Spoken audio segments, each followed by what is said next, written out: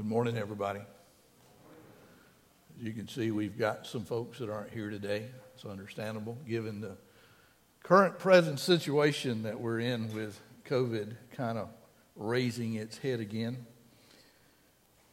But I'm glad we're here. I'm glad we have an opportunity to worship the Lord together. I had a professor say to me years ago, son, if you ever stop getting nervous when you get up to preach, you need to quit and go home. I'm nervous. Not because I'm standing before you preaching, but because I believe God has given me a word that you need to hear.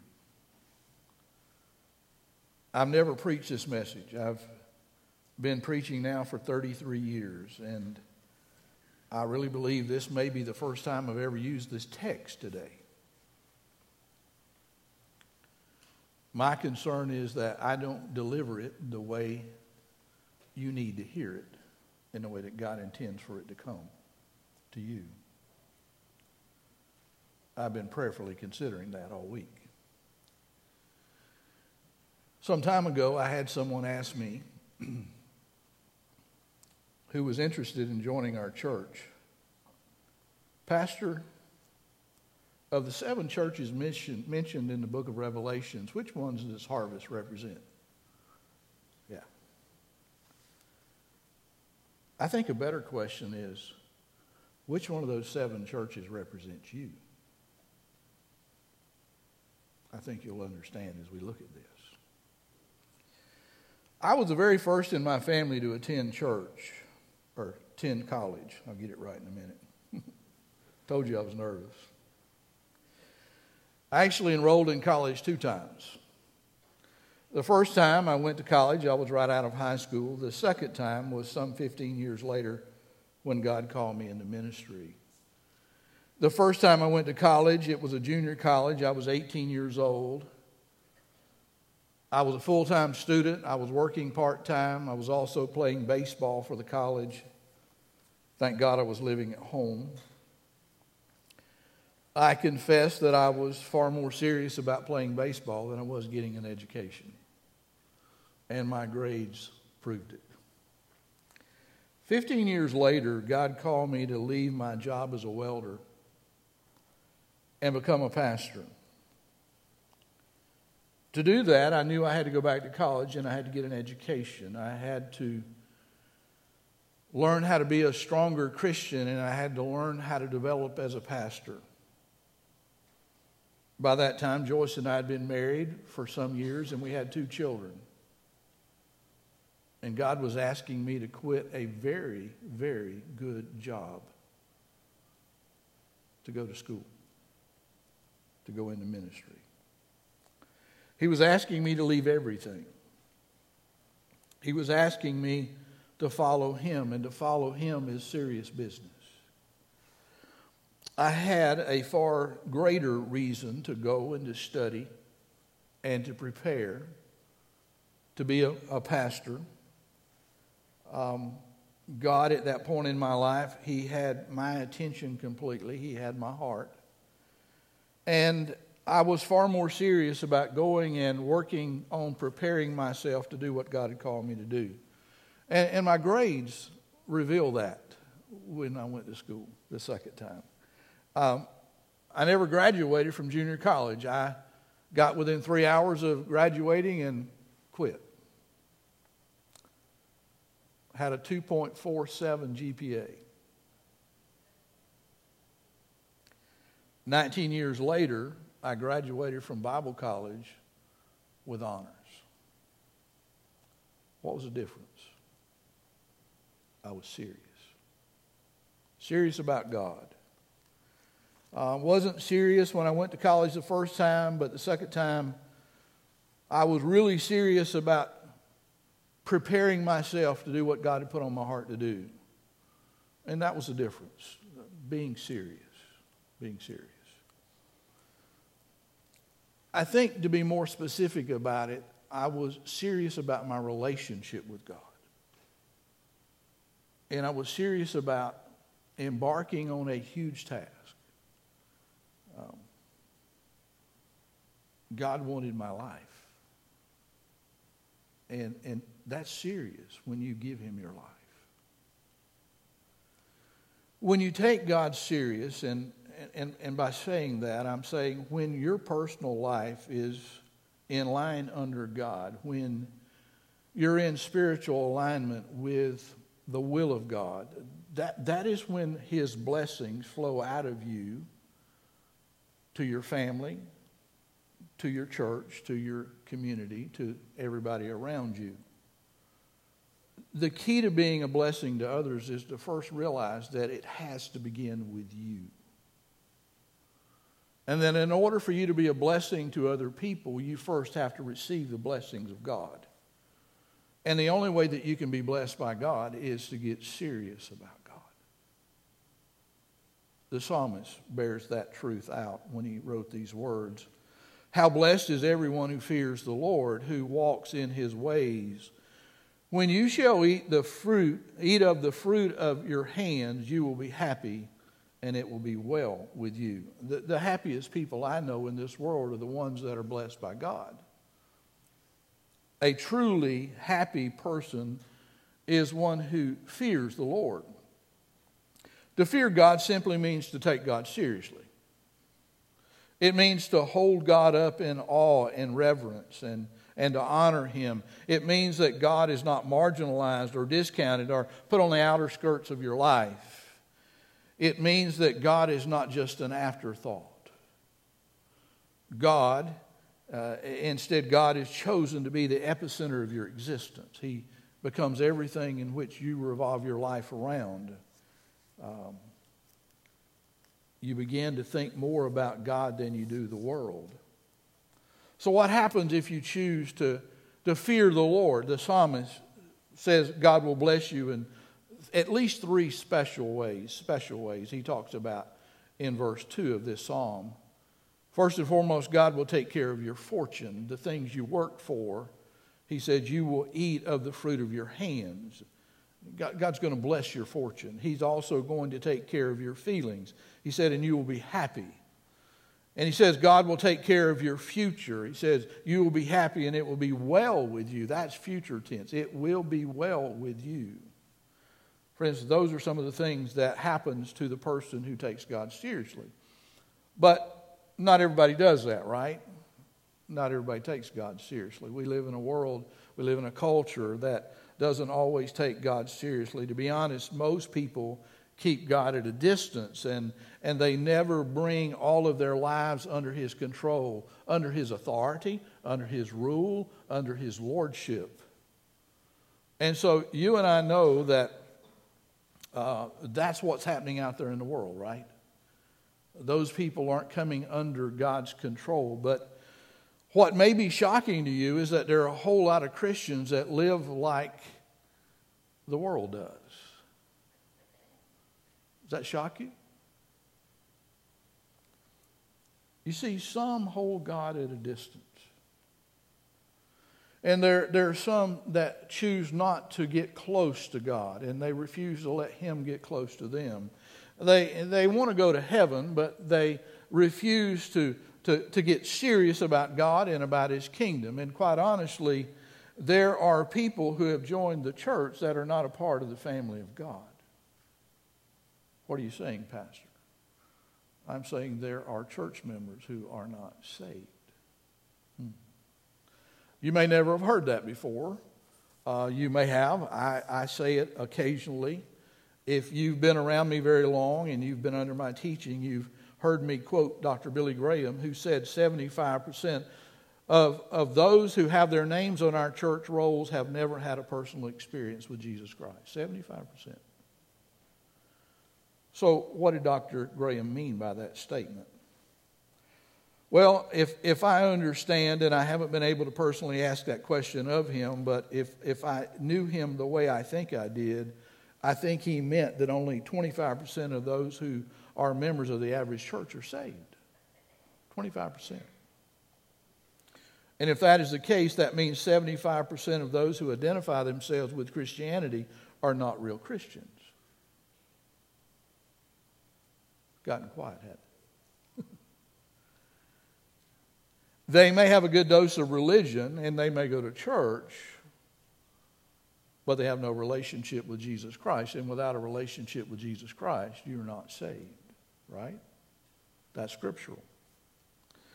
Some of you may be asking yourself right now, well, Pastor, is that your opinion or is there biblical proof of that reality? Well, I want to show you a passage of Scripture that has generated this thought process and the content of this message that I'm giving to you this morning.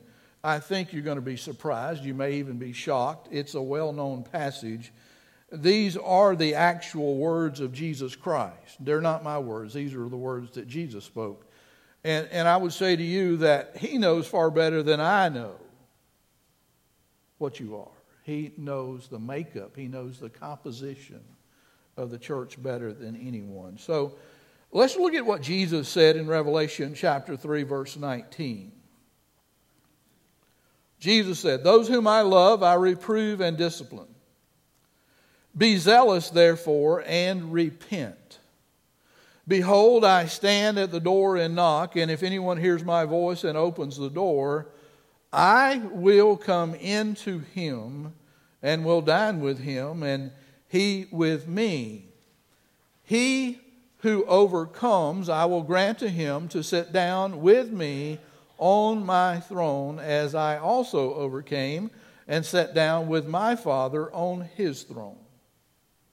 In verse 22, he says, "He who has an ear," how many do you have? 2?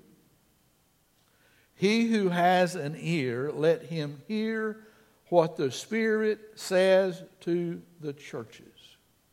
Notice that he didn't say what the Spirit says to the world. He says what the Spirit says to the churches, plural. Paul Hahn said these verses contain the most incredible invitation. If Jesus Christ is the King of Kings and Lord of Lords, and we know that He is, then this invitation may indeed be the invitation of all invitations. I would agree with Paul. Amen? Verse 20 is the key verse in this group of scriptures.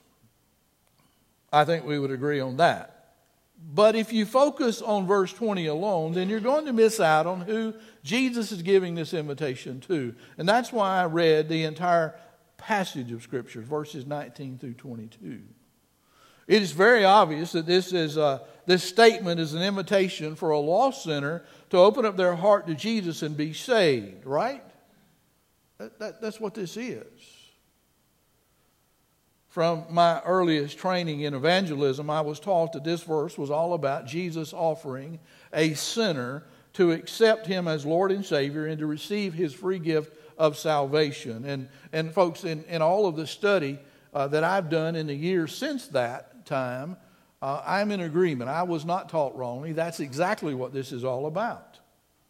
That is the how and the what of this verse, but you also have to ask the who and the where and the when question to understand who Jesus is really speaking to. We know that it is an invitation to be saved. That is the what part of this question. That's what God wants to do. He wants to save people, right? And we know that it is a how question in that Jesus is the one who offers salvation to sinners. Jesus alone is the one who can save the lost. So let's go on and ask a few more questions. So where is this invitation being given? In other words, what is the context? Well, it is being given in the context of the church. This invitation is being given on the surface to the church, and specifically, it is a message for the Laodicean church. But it is also a timeless message that is for us as well. It is for you and me. So, we know where this message is being presented in the context of the church, and that will also help us to know who. So, who is Jesus talking to here? Well, He's talking to the members of the church of Laodicea. And because it is a timeless message, He is speaking to us, to you, to me, to all church members as well. So, when did this church exist? Well, if you go back and you study history, you'll know that the church of Laodicea existed during the time of Paul's ministry, though we have no reference, no record that Paul ever visited this particular church. I am certain, haven't been there, but I am certain that this local church is not in existence today. Most churches come and go after a period of years. This one, I'm sure, is gone. And yet, symbolically, there are and always have been, don't miss this, there are and always have been Laodicean church members in every church that has ever existed. And if I'm understanding what I've read this week in the Bible, there will be even more of them in every church in the latter days leading up to the return of Christ. So how do I condense all of that into a single statement? Hear it. Every Christian church, from the very first one that began in Jerusalem to the very last one that will be planted, wherever that's going to be in the world, has had both saved and unsaved church members in it. Each church will have some Laodicean church members, and every church will have some Philadelphia church members in them.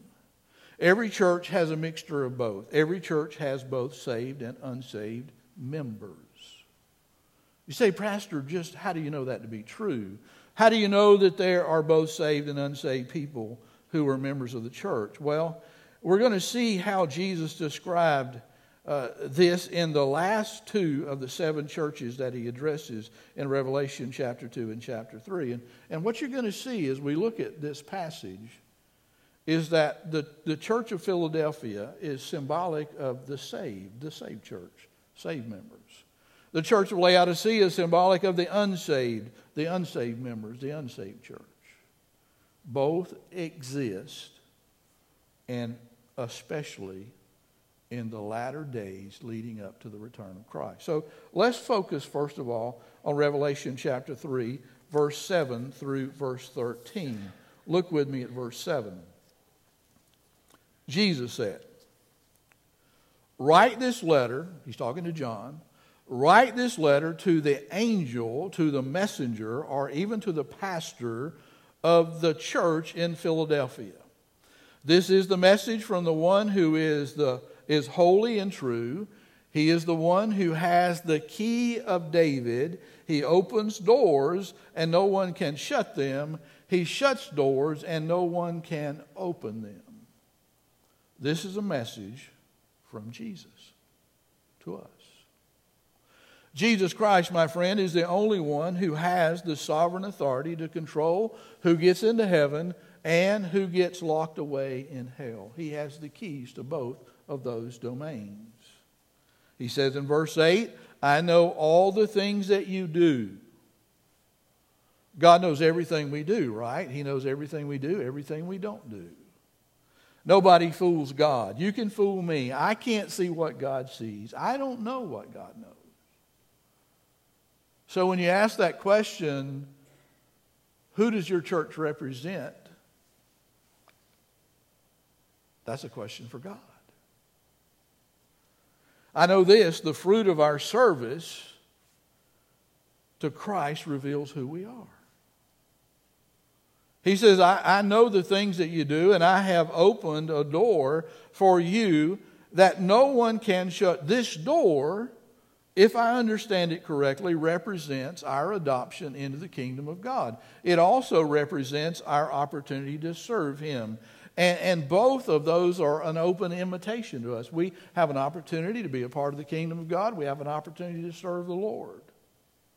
He goes on to say, "You have little strength, yet you obeyed my word and did not deny me." This church in Philadelphia, though it was small in number and viewed by the world as being very insignificant, was spiritually serious about God and the work of the kingdom of God. They were committed to God. They were dedicated to God.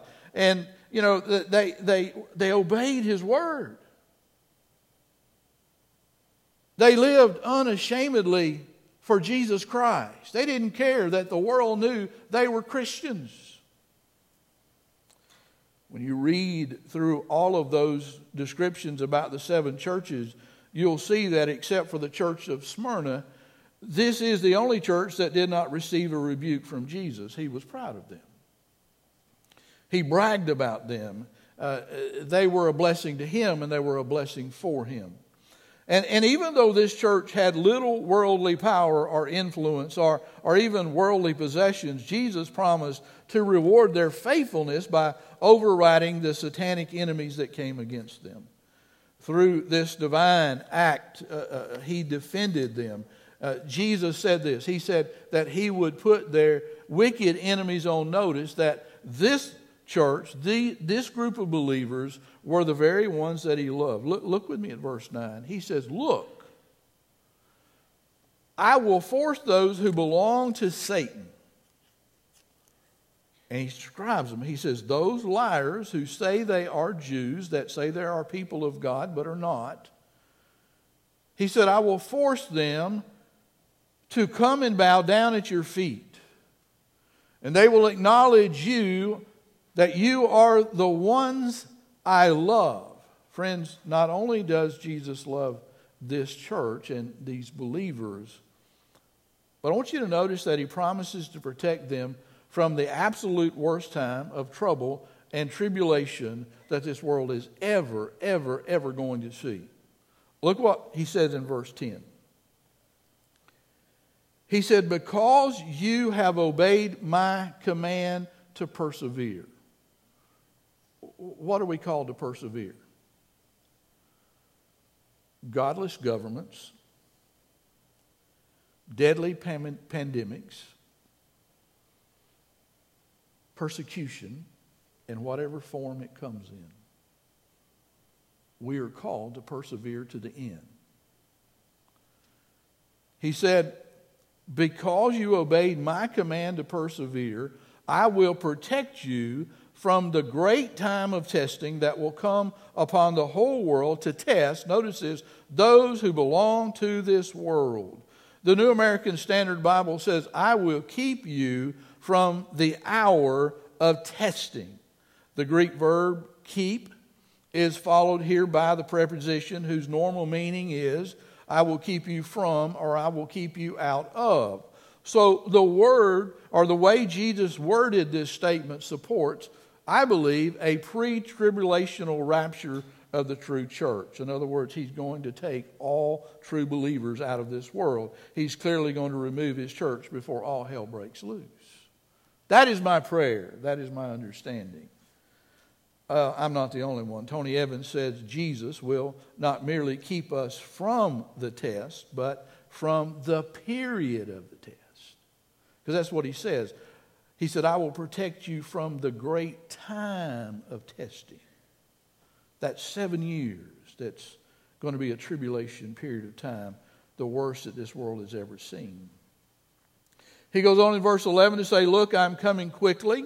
When Jesus comes for the church, he comes not to judge at that point, but to give hope and to deliver our salvation to us who believe.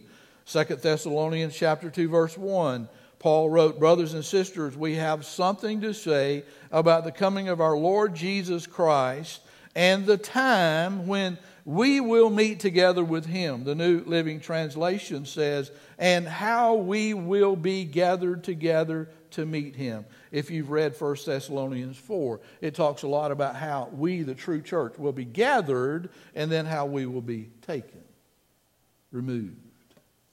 Well, praise God. This is a hopeful event that we can look forward to. Amen? Come, Lord Jesus, come. If he comes today, it won't be too early. He goes on to say in verse 11, hold on to what you have. A lot of speculation about what we need to hold on to. I believe it's our witness, our testimony. Hold on to what you have so that no one will take away your crown, your reward, when you get into heaven. He said, all who are victorious will become pillars in the temple of my God. They will never have to leave it. And I will write my God's name on them. And they will be citizens in the city of my God, the new Jerusalem that comes down from heaven from my God. And they will have my new name inscribed on them. And anyone who is willing to hear should listen to the Spirit and understand what the Spirit is saying to the churches. Well, there's a whole lot more that I could say about the church at Philadelphia. This saved church, these saved church members, but I'd really like to use the rest of my time to address this great invitation and who exactly is being spoken to and who this is really for. So we're going to look at verse 14 and verses following.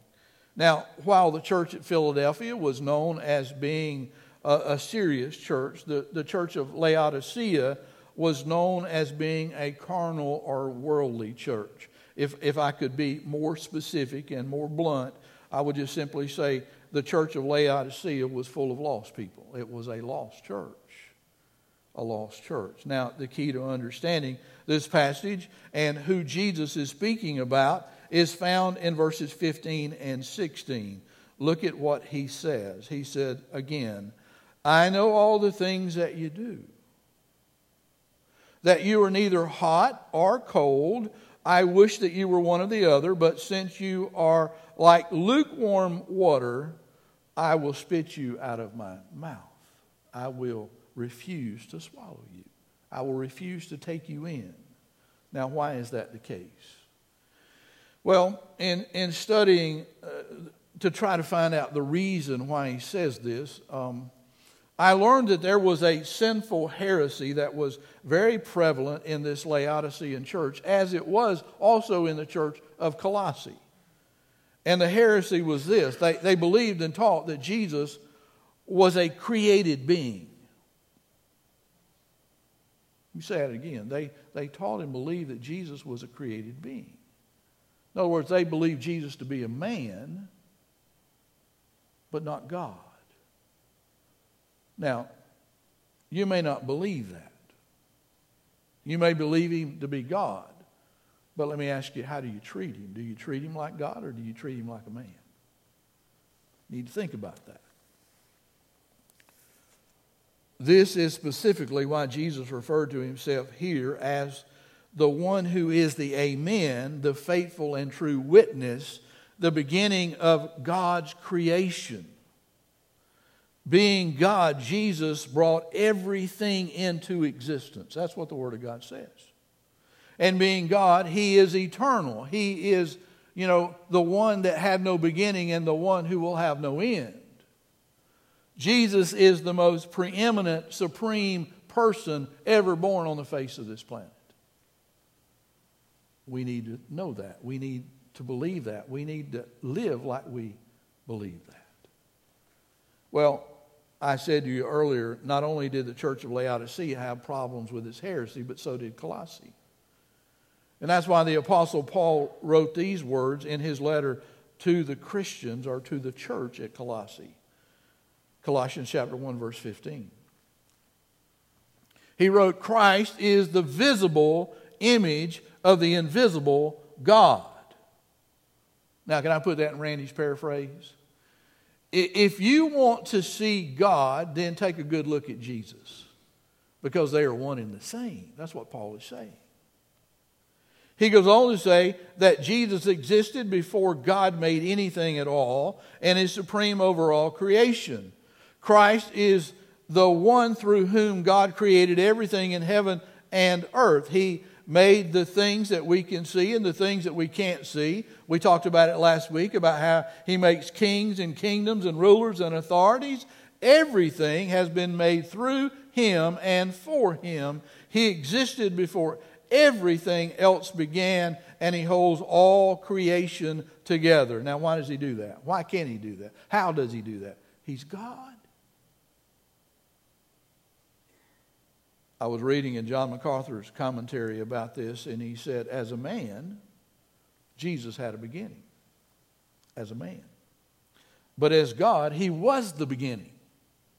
He was the beginning, and sadly, this heresy concerning the person of Christ had produced an unregenerate church in Laodicea. An unregenerate church. What does that mean, Pastor? That's big words. That's churchy words. What does it mean? It means this was a church full of lost people. That's what it means. This was a lost church he's writing about.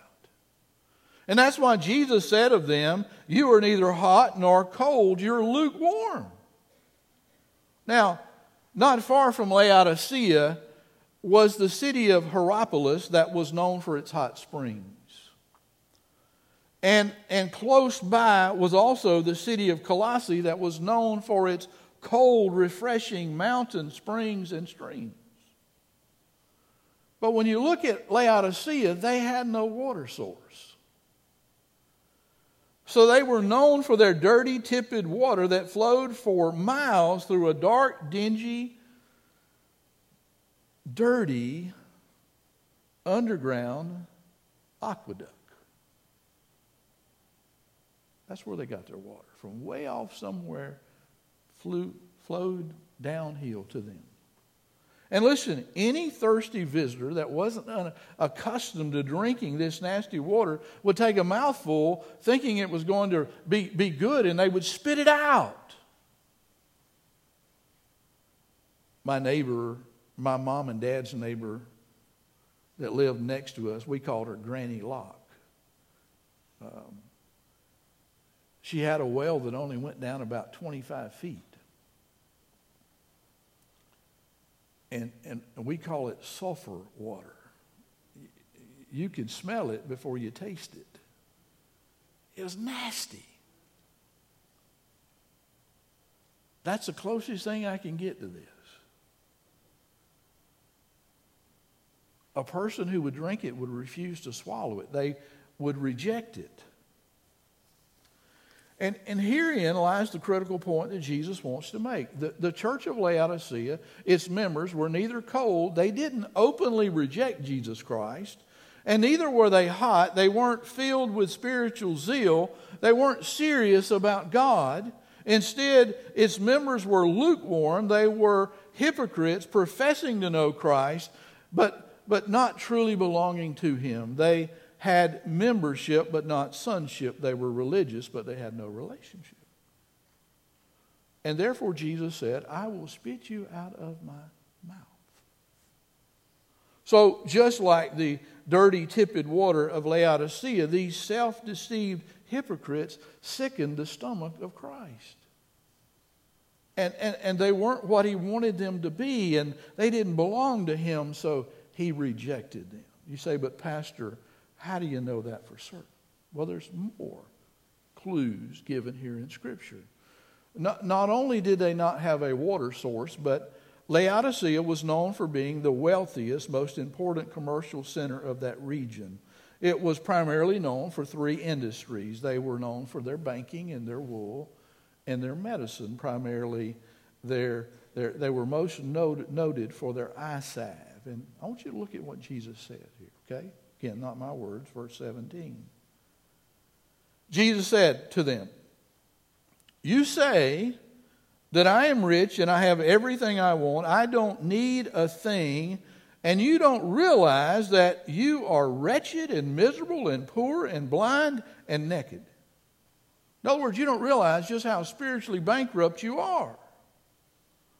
So Jesus offers this unsaved church the spiritual counterpart to their three major industries. And what's important to note is that each item that Jesus mentions was His way of referring to the genuine salvation that they needed and that He offered. Look at verse 18. Jesus said, I advise you to buy gold from me. Gold that has been purified by fire. And then you will be rich, and also buy white garments so that you will not be ashamed of your nakedness. And buy ointment for your eyes so that you will be able to see. In other words, come to me, Jesus says, and I can cure your spiritual bankruptcy, your blindness, your nakedness. He said in verse 19 specifically, I am the one who corrects and disciplines everyone I love. Be diligent and turn, repent from your indifference. Repent. Look with me at verse 20. Here's this invitation that he gives to this unregenerated church. Behold, I stand at the door and knock. And if anyone hears my voice and opens the door, I will come into him and will dine with him and he with me. Now here's a very important question. When Jesus said these words,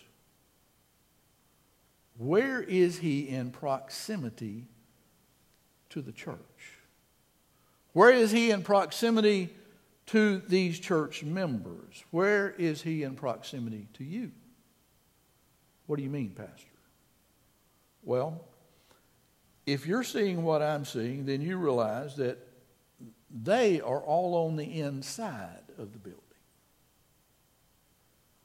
But Jesus is on the outside. He's knocking on the church house door. Or in our case, when we come to worship, they lock the front door. He's ringing the bell. And he's saying, let me in. He's knocking on the door of the hearts of the members. He's knocking maybe on your door. And according to MacArthur, he says the context of this passage demands that Christ is seeking to enter this church that bore his name but lacked a single true believer. And he said if just one would recognize his or her spiritual bankruptcy and respond in saving faith, that Jesus would thus enter the church or enter their hearts or maybe enter your heart. Friends, this is Jesus obviously giving a carnal church, unsaved members, an opportunity to get right with God. It was not a call for them to come and recommit their life to the Lord. How do you recommit something that's not already committed? This is an opportunity for salvation. They needed a personal salvation with Jesus Christ. And that is the invitation that he's given in this passage. Well, Brother Randy, how can I know which one I am? How can I know if I'm saved? How can I find out if I'm one of the unsaved? How do I know if I belong to Jesus? Well, let me give you 2 quick checks on your salvation, okay? These are all scriptural. These are things that you can do really quick. You don't have to take a COVID test to figure this out. Just listen to the Word of God. Here's the first question you need to ask yourself. Does God on a regular basis convict you and correct you? Does he convict you and does he correct you? When was the last time you felt conviction? When was the last time God corrected something in your life that was not right? The writer of Hebrews in chapter 12, verse 5 says, and have you entirely forgotten the encouraging word, the words God spoke to you, his children? He said, my child, don't ignore it when the Lord disciplines you, and don't be discouraged when he corrects you, for the Lord disciplines, look at this, those he loves, and he punishes those he accepts as his children. I'm not God. I don't know what's going on in your life, but you do. And I would say to you that if you are living your life with unconfessed sin and you think you're getting away with it, and there's no conviction on you when you do certain things, and there's no attempt by God to correct you, then you probably need to check your heart. You need to check your salvation. And it may be that you need to repent and be saved. Because God convicts and he corrects his children. He doesn't just let you go. Doesn't just let you run with unconfessed sin. Here's a second thought. Has God been able to change your life? Are you a different person, or are you the same person that you were when you first started coming to church? In 2 Corinthians chapter 5, verse 17, Paul wrote these words. He says, therefore, if anyone is in Christ, he is what? He is a new creation. The old has gone and the new has come. So take a minute. You need to do this. I can't do this for you. But take a minute and be honest. Be honest with yourself. Are you today a different person than you were years ago when you first began to think about God? Are you a changed person? Or are you just someone who's polished the outside so nobody can see what's going on the inside? See, a lot of Christians do that. We polish up the outside. We want to look good. But nothing's changed on the inside.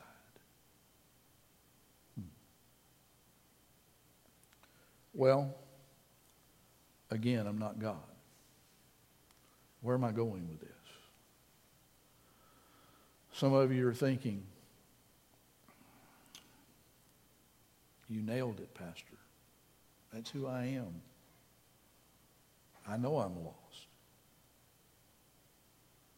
Some of you may be saying, I don't know if I am or if I'm not.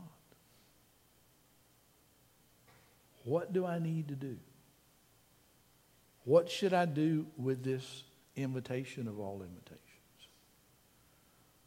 You have an opportunity today to do something really amazing. You may never get that opportunity again. When I was thinking about it at my desk the other day, this passage of Scripture came to my mind, and I want to share it before I give you an opportunity to respond. James chapter 4. What do I need to do if I'm lost? What do I need to do if I don't know what I am? Here's what James says. So humble yourselves before God. That's a hard thing to do, to be humble. Humble yourselves before God. Resist the devil. Why do you need to resist the devil? Because he's got you. He's good with you being right where you're at. You got to resist him to do the right thing. He says, resist the devil and he will flee from you. Draw close to God and God will draw close to you. Wash your hands, you sinners. Purify your hearts, you hypocrites. Let there be tears for the wrong things that you have done, and I would simply add to the things that you're doing. Let there be sorrow and deep grief. Let there be sadness instead of laughter and gloom instead of joy. And notice verse 10, he said, when you bow down before the Lord and admit your dependence on him, that is when he will lift you up. And that is when he will give you honor. And that is when he will save your lost soul. Pride is going to keep a lot of people out of heaven. A lot of people. Paul wrote in Romans 10:13, anyone who calls on the name of the Lord will be saved. I believe